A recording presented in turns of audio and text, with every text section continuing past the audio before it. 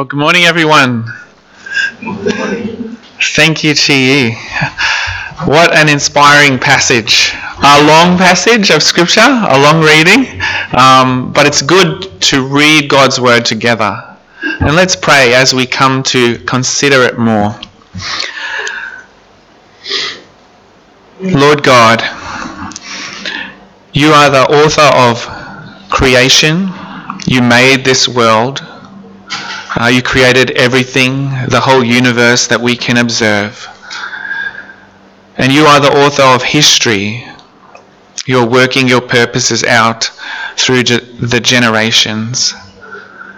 And Lord, as we think about these people of faith down through the ages, Lord, we pray that you would speak to us and encourage us, that we may know what faith is, and that we would be inspired and empowered to live by faith for our lives in our time.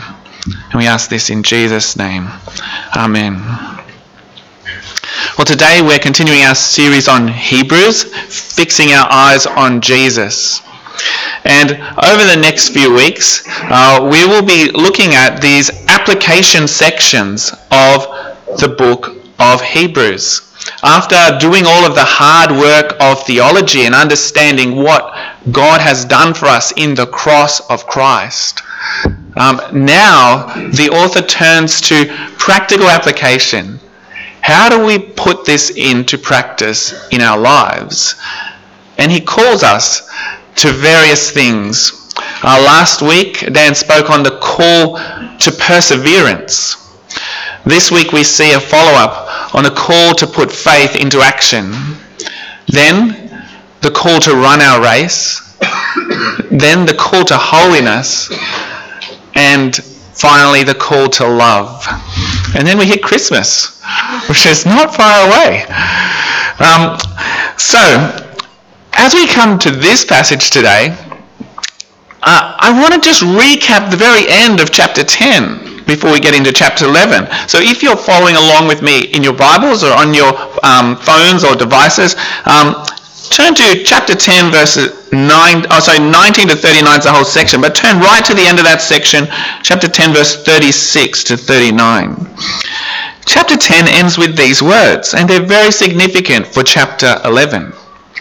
It says, "You need to persevere, so that when you have done the will of God, you will receive what he has promised.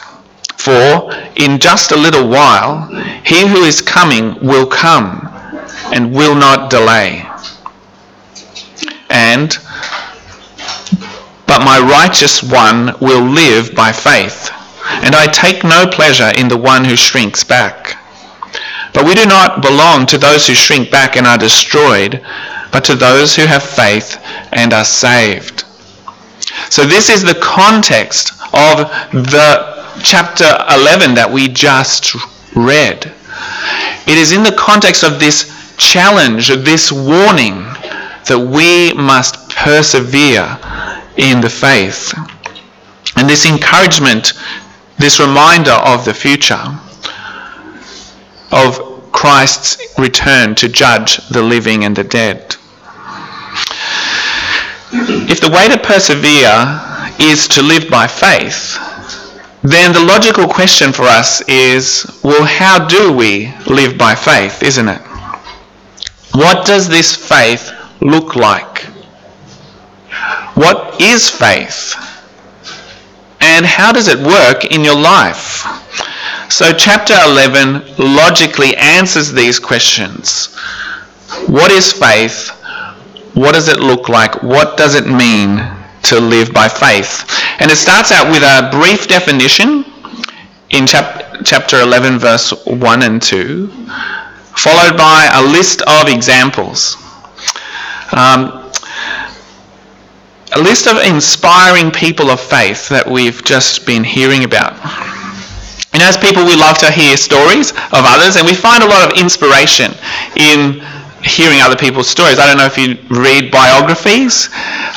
It's quite amazing seeing other people's life stories. I don't know if you watched like Andrew and his painting, and he's talking to people about their life stories, and it's quite profound, isn't it? As he chats with them, and you get this, wow, it's quite inspiring, understanding what their journey has been, what they've gone through, and the struggles and the highlights of their life. Well, here, the author of Hebrews takes us through looking at all of these inspiring people. There's lots of things where we look at inspiring people, like maybe like the Hollywood Walk of Fame, where they have the stars of movie stars, music stars, whatever it is, in the footpath of Hollywood Boulevard in California. Or maybe there's like the Inventors Hall of Fame, which is celebrating all of these great inventors who've done great things that have changed the world and made the world a better place.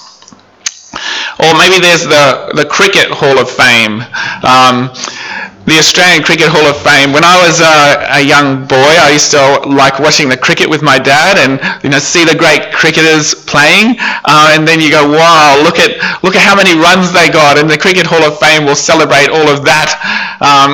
So of course Don Bradman being like the standout. Looking at that, he's got a top score of like 300, what is it? The Don, 334, a top score. That's a huge score if you know cricket. It's a huge score. And an average score of 99.94, which is a phenomenal average to get something like that. And we celebrate great people and their great achievements, don't we?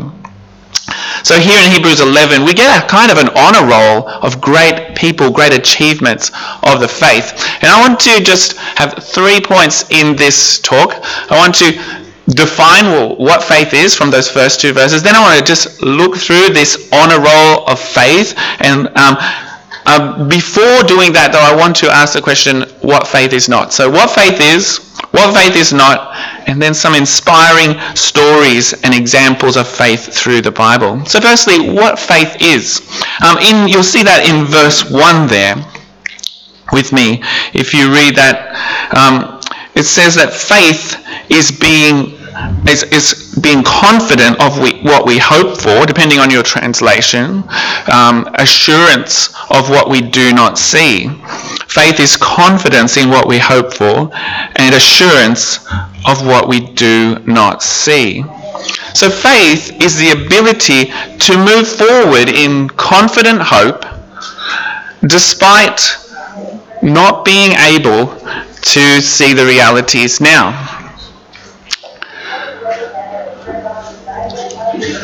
Someone's got their narrator going or something on their phone. Text-to-speech? No, I don't know what it is. I guess when we talk about faith, a lot of people are skeptical and they dismiss faith. So this is kind of like the stereotypical skeptical meme, right? And I've got to admit that sometimes this is me. Sometimes when I hear things, I'm like, really? I'm not so sure about that. Sometimes I can be fairly hard to convince of things, and I think my family gets very frustrated with this because they'll come up with all these great ideas and I'm like, I don't know about this, and they have to work really hard to convince me that actually this is going to be a great idea. Sometimes we can be like that when it comes to faith in God, and I think it's understandable. If you have friends who are a bit like, really? When it comes to God,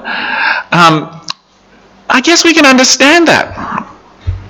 The truths that we read about in the Bible are completely at odds with a secular worldview. And so we have these 2 completely different worldviews. But let's have a look at some of the misconceptions about faith, what faith is not. What faith is not. Faith is not wishful thinking. Sometimes people say faith is just, it's like I'm hoping for something, I'm wishing for something, and maybe like it's a reality that you just kind of project. It's not real, it's just a projection, just wishful thinking. Sometimes people think that's faith.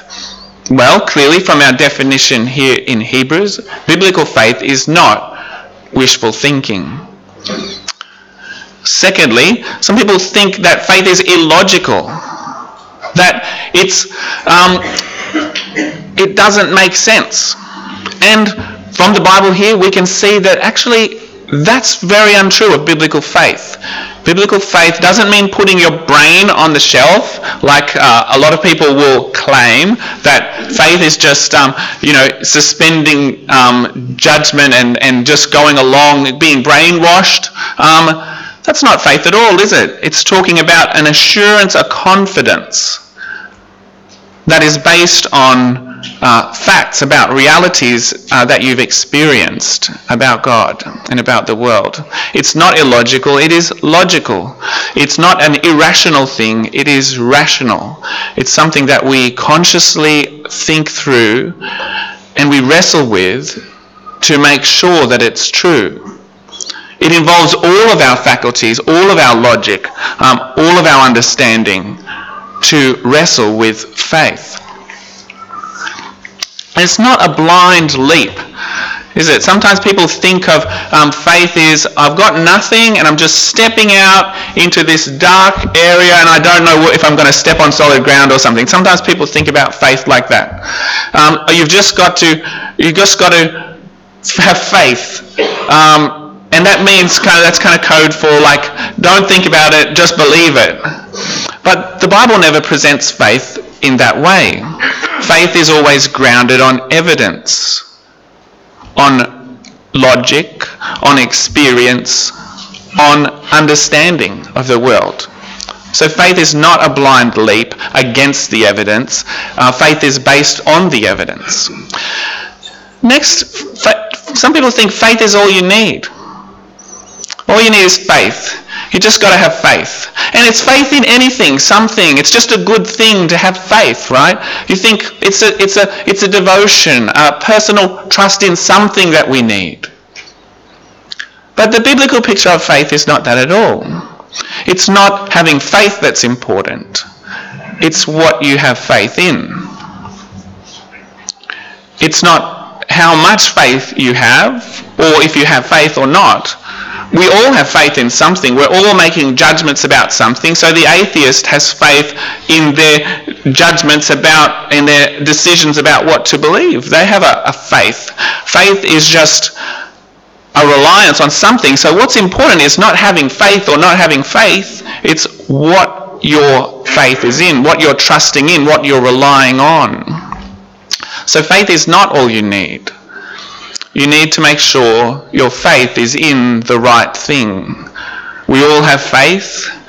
We're all trusting on something, relying on something. Are you relying on the right things? Next, faith is not a ticket to prosperity. Some people think that faith is just something that you use. If you have enough faith, then God will bless you. If you pray hard enough and you're confident enough in your prayer, then your prayer is just going to be miraculously answered. And if your faith levels are high enough, then boom, you get your faith answered, and they think health, wealth, and prosperity. That's not the way faith works. It's not like faith is the stick with which you bash the piñata of divine blessings and the blessings rain down. That's not faith. And you see that as we read that through, that will come out more. That faith involved both incredible blessing and glory and experience of miracles, but it also involved suffering and hardship in this life. And lastly, of the things that the misconceptions of faith I'm looking at here are faith is not just knowing or agreeing with a set of beliefs.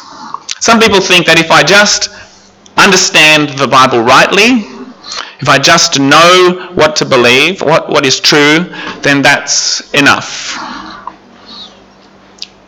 But here from this definition, we see that faith is a confidence in what we hope for, an assurance of what we do not see, and it results in action moving forward with that confidence and that sure hope. So it's not just agreeing with a set of beliefs and ticking off, yep, I agree with that, okay, done. It's about your life. It's about living, trusting and relying on God. So, we've seen what faith is and what faith is not. Now I think we have a little bit of time to look through these inspiring examples of faith. And we see what the life of faith looks like in action. And I think here we see some surprising things. We see some surprising things as we look at these. I just want to give you, first of all, the big picture of this section. This section from chapter 11, verse 3, through till just before the end of the chapter, in verse 38, we see there's a summary of these inspiring examples, and there's 4 sections. Firstly, from verse 1 to 7, they're divided by historical eras. Okay, so firstly in verse 3 to 7, there's the antediluvian era. Now that sounds a bit weird. It just means the time before the flood. Okay, so theological speak. Antediluvian era, the time before the flood, up to Noah, right? And then you have the patriarchal era. So that's like the patriarchs, the forefathers, like Abraham, Isaac, Jacob, before the nation of Israel is formed. Abraham, Isaac, and Jacob, and their era. And that goes from verse 8 through to Joseph in verse 22. And then you have the Mosaic era, the era of Moses, okay, from verse 23 through to 31. And then it's like the author hits this spot and he goes I've only got, 3 little parts through biblical history here.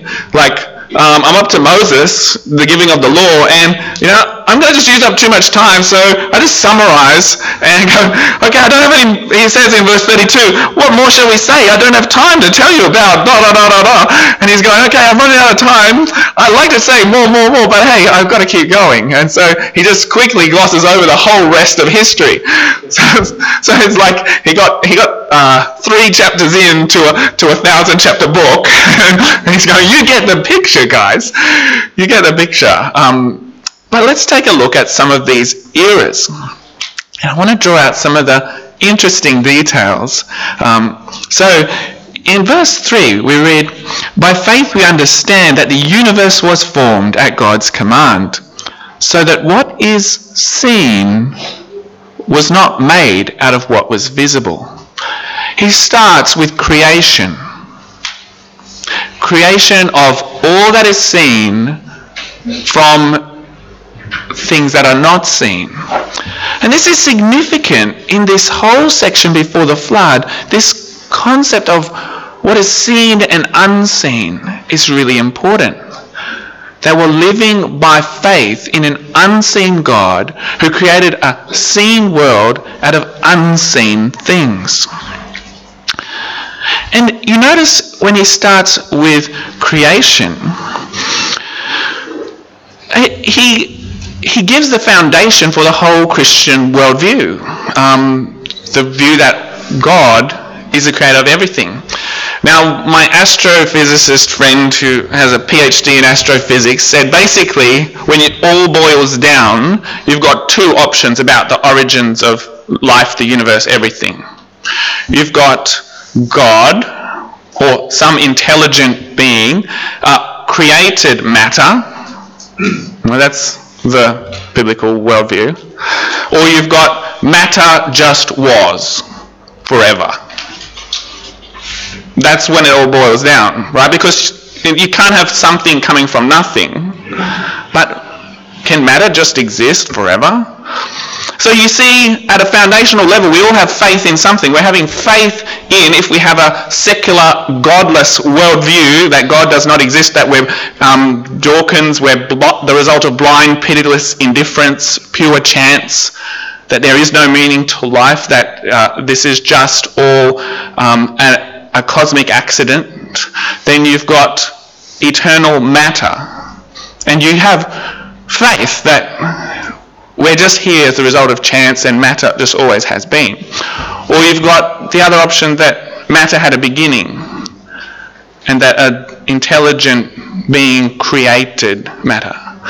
And I think the evidence points much more strongly in that direction, doesn't it? When you think about the complexity of life, how the world is fine-tuned for life, the evidence points towards an intelligent designer. How could blind, pitiless indifference create intelligence? But obviously, these are the questions that people wrestle with. And here we see, first of all, this worldview is grounded in creation. Secondly, in verse 4, he goes on to tell some of the stories of people. By faith, Abel brought God a better offering than Cain did. He says faith leads to right worship. What made Abel's offering better than Cain's? It was his attitude towards God. By faith, he was commended as righteous when God spoke well of his offerings, and by faith, Abel still speaks even though he is dead. Next, he goes to Enoch. By faith, Enoch was taken from this life so that he did not experience death. He could not be found because God had taken him away. He was commended as one who pleased God, it says. And it says in verse 6, because anyone who comes to him must believe that he exists and that he rewards those who earnestly seek him. So believing that God exists, that's a good place to start. And he says here that this is how you please God, through faith, through trusting him, relying on him, and moving forward in action based on that.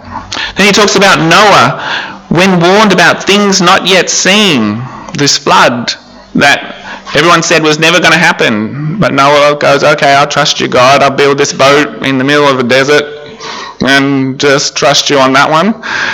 And sure enough, the flood comes and his faith is vindicated. Things not seen. Then he goes on to the forefathers, to Abraham, Isaac, and Jacob. And he talks about Abraham going out, trusting God, even though he didn't know where he was going or where God was leading him, looking for a promised land. And then he says in verse 10, he was looking forward to a city with foundations whose architect and builder is God. He's saying Abraham was not looking just for a physical land. He was looking for an eternal home. God's ultimate city, which we read about in Revelation. And then down in verse 13, after you see in verse 12 the promises of to Abraham vindicated, the faith rewarded, his descendants did become as many as the stars, just like God had promised. God had promised him, the descendants, the land, the blessing, and he gets all of that. But then it says in verse 13, despite this, he said, all these people were still living by faith when they died. They did not receive the things promised. They only saw them and welcomed them from a distance, admitting that they were foreigners and strangers on earth. People who say such things show that they are looking for a country of their own. If they had been thinking of the country they had left, they would have had opportunity to return. Instead, they were longing for a better country, a heavenly one. Therefore, God is not ashamed to be called their God, for he has prepared a city for them. So he's saying even these Old Testament believers were looking forward. They experienced in part the fulfillment of promises, but most of those promises were still yet to be fulfilled.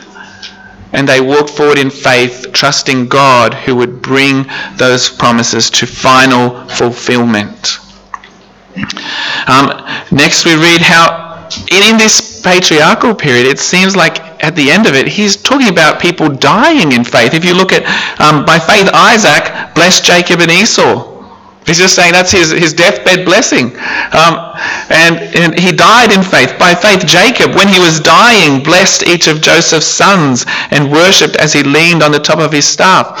When he was dying, he died in faith, trusting God and blessing his children. By faith, Joseph, when his end was near, spoke about the exodus of the Israelites from Egypt and gave instructions concerning the burial of his bones. So faith is not just how to live well, but how to die well, with expectant hope that God will fulfill his promises to us. We read about Moses, how his parents hid him, and he chose suffering with Israel rather than the glories of Egypt. Because in verse 27, not fearing the king's anger, he persevered because he saw him who is invisible. By faith he kept the Passover and the application of blood so that the destroyer of the firstborn would not touch the firstborn of Israel. So by faith Joseph and the others had died in faith. By faith Moses now learnt about God's sacrifice in Jesus in a picture of that we have in the Passover. God was teaching him about a substitute who would die for our sins, who would take away our sins and would die in our place, pointing forward to Jesus. Then we see by faith they passed through the Red Sea. By faith the walls of Jericho fell down as they just marched around and they saw this great city. And they said, God, really? You want us to just march around it 7 times? We're going to look silly. And they did, and the walls came crashing down. They achieved the unthinkable. And then he talks about by faith the prostitute Rahab, because she welcomed the spies, was not killed with those who were disobedient. Here the outcast of the enemy people is welcomed in. We've had all these heroes of faith that we might expect, right? Well, here is a surprise. One of the heroes of faith is the enemy. And the despised, most despised one of the enemy. And she has faith and she's welcomed in. Isn't that a beautiful thing? And then he goes on to his what more shall we say, quick summary. And he summarizes all these great victories and then all these great sufferings. And you see how this is not something that you can just be assured of victory. If you're getting victory in faith, great. You're experiencing some of the promises coming true. But then if you're suffering in faith, that may be what you experience. But hold on is the message for us and for the Hebrews. In verse 39 and 40, he sums it all up together. These were all commended for their faith, whether they outwardly looked like great successes or whether outwardly they looked like horrible failures. He says, these were all commended for their faith. Yet none of them received what had been promised, since God had planned something better for us, so that only together with us would they be made perfect. Only on that last day, when Christ returns and makes all things new, then they will experience with all believers through all time and space the saving work of God, the final fulfillment of God's promises. This makes us think, we really should not judge things by earthly standards so much, doesn't it? Because things can be seen to be going very badly. Things around us can seem to be falling apart. Our life could seem to be in tatters. But we can walk on in faith, trusting God with assurance in Him. We could add to this kind of stories of faith many modern day examples, like Hudson Taylor, who went in 1857 to serve in China, becoming like the Chinese, not imposing Western culture and values on China, but rather becoming like the Chinese esteeming their culture, and just seeking to share the good news of Jesus with them. Like the hundreds and hundreds of missionaries who went to China, taking their coffin because they knew they would die there and would never return, ready to die to share the good news with brothers and sisters around the world, fellow human beings who did not yet know the great blessing of God. Or like American businessman R.G. Letourneau, he had an earth-moving business which he thought, I should really give up my business, and to be a Christian I really need to go into mission or be a pastor. And his pastor told him, God needs Christian businessmen too. And so he said, okay, I'll be a businessman for God. And at first he didn't do very well. He had some major debts. But incredibly, God blessed his business so greatly that he ended up giving 90% of his income away and only keeping 10% for himself, which reverse tithing. So his saying was this: it's not how much of my money I give to God, but how much of God's money I keep for myself.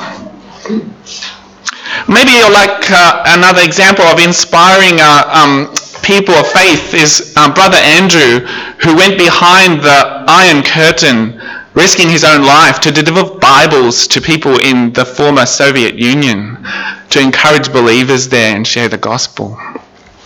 Maybe it's like Joni Erickson, who had a terrible injury and was paralyzed from the neck down, but she didn't lose faith in God. Despite immense monumental challenge that she faced of suffering every day, she continued to trust that this was part of God's sovereign plan for her, and that this would even be used by God to encourage many and bring about God's good purposes. She learned painting with her mouth. She gave talks, and she saw this as part of her life's calling from God, that she would keep walking by faith. C.S. Lewis summed up faith in this way: faith is the art of holding on to things in spite of your changing moods and circumstances. Faith is not being irrational, but it is keeping yourself more in touch with reality, with rationality, keeping your feelings and your changing moods and circumstances in check and in line with that true reality that we know through Christ, that has been revealed in God's Word, that we see fulfilled down through history.